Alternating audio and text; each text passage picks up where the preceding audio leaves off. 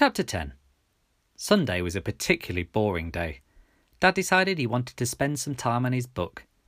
Me and Mum went out in the garden for a while and played a few garden games like quoits and French cricket before our fun was spoilt by a passing heavy rain shower. The time seemed to pass very slowly. I considered telling my parents about the UFO, but decided I must have dreamt it, or perhaps it could have been a drone. Anyway, I wasn't sure my parents would have believed me.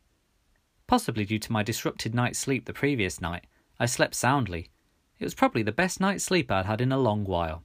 Perhaps it was the fresh Scottish air. That's what my dad would have you believe anyway.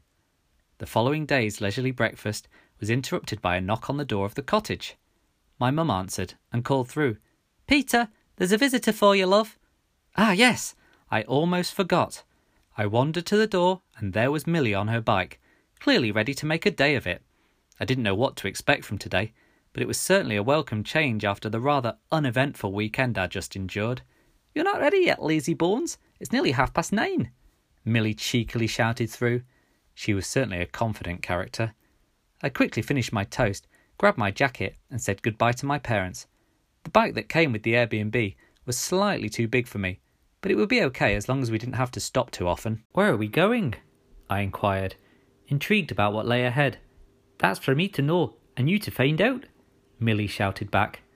We rode down the drive, past the airfield and over the hill. We carried on inland for about a mile. We slowed down and stopped outside a small, pretty cottage.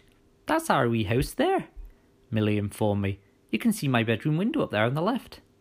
"Your house looks very pretty," I said politely. Millie smiled back. "You're so posh," she laughed. "But thanks. It's not much, but we like it." We waved to Millie's mum, who was doing some gardening, and carried on our ride. We headed in a different direction, and before long, we could see the top of a lighthouse peeking out above a hill. We carried on over the hill and made our way down towards the lighthouse.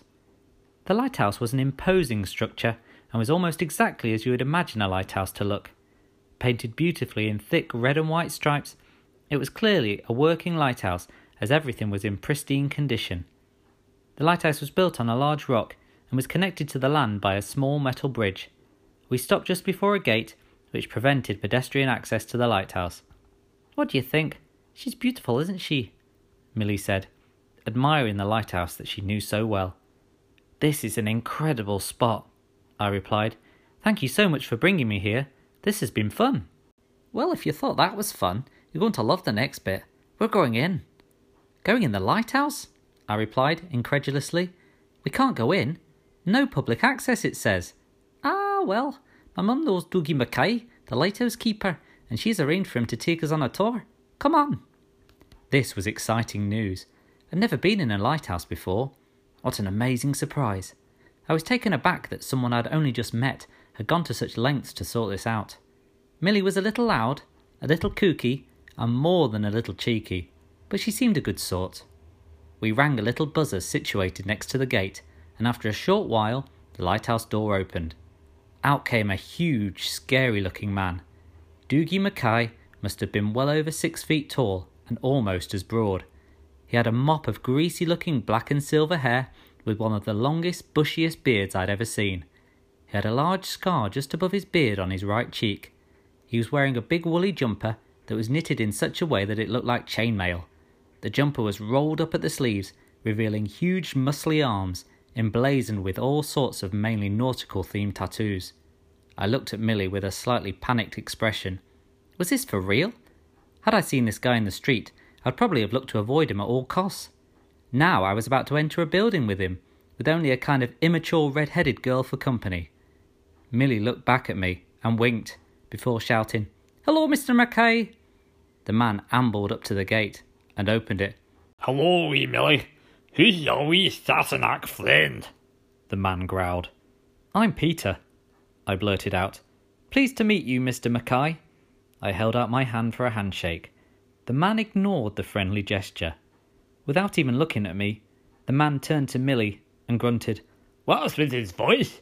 What are you doing hanging about with foreigners anyway?" Millie was obviously used to the ways of Dougie Mackay. Unperturbed, she replied to him, "He can't help it. He's just posh, that's all. That's how he speaks. He's okay, really." "Aye, that an Englishman?" he retorted. He let out a strange laugh that was more like a sneer. Milly laughed too, though slightly awkwardly, as if out of politeness more than anything. As much as I was really enjoying being talked about in such glowing terms, this was beginning to take the shine off what would have been a fun experience. I looked at Milly, gesturing as if to encourage her to either leave or try and go inside. "Can we come inside and have a look, Mr. Mackay?" Milly asked. "Aye, let's get on with it," Dougie Mackay replied. He suddenly turned to me, stared deep into my eyes, and blurted out, "You're a lucky wee boy. I'm only letting you in as a favour to Agnes. Didn't put one foot out of line or I'll turn you into haggis." We followed Mr. Mackay across the bridge and into the door of the lighthouse. I turned to Milly and whispered, "I think he likes me." Milly chuckled very quietly and replied, "Don't worry, his bark is worse than his bite." Very good job, I thought. As it happens, the visit to the lighthouse was absolutely fascinating. We were first taken up a seemingly endless number of steps to the top of the lighthouse. The views from there were stunning. We could virtually see the whole of the island. To the east, the village and harbour. To the west, the airfield. In the distance, we could make out the coast of the next island. There were 3 other separate levels of the lighthouse. It turned out that Mr. Mackay lived there all of the time. On one level was a bedroom, on another a small bathroom and kitchen, and on the ground floor was something like a storeroom. All in all, we were there for about half an hour. By the end, Mr. Mackay's mood had improved slightly, and he even cracked the occasional smile. We were about to say our goodbyes and leave the lighthouse when I spotted another door that looked to be leading down to a cellar. "Mr. Mackay, where does that door lead to? Can we have a look down there?" I asked, somewhat bravely. Mr. Mackay's mood darkened suddenly. "No, you can't look in there. It's no safe. Some dangerous tools and equipment down there," he answered suddenly and sharply, almost shouting. "Now, I think it's time you were both leaving." With that, we were ushered swiftly and abruptly away. Mr. Mackay said a hasty goodbye before retreating to the lighthouse and shutting the door behind him. "That was a bit strange," I said to Milly. "He's a strange man," Milly said. "My ma says he always has been. They went to school together, but to be honest, I think Ma's the only one who gives him the time of day. She feels sorry for him, I think." Well, thanks anyway for bringing me over here. That was cool. Now, what does Sassenach actually mean?" Milly paused for a moment. "You don't want to know,"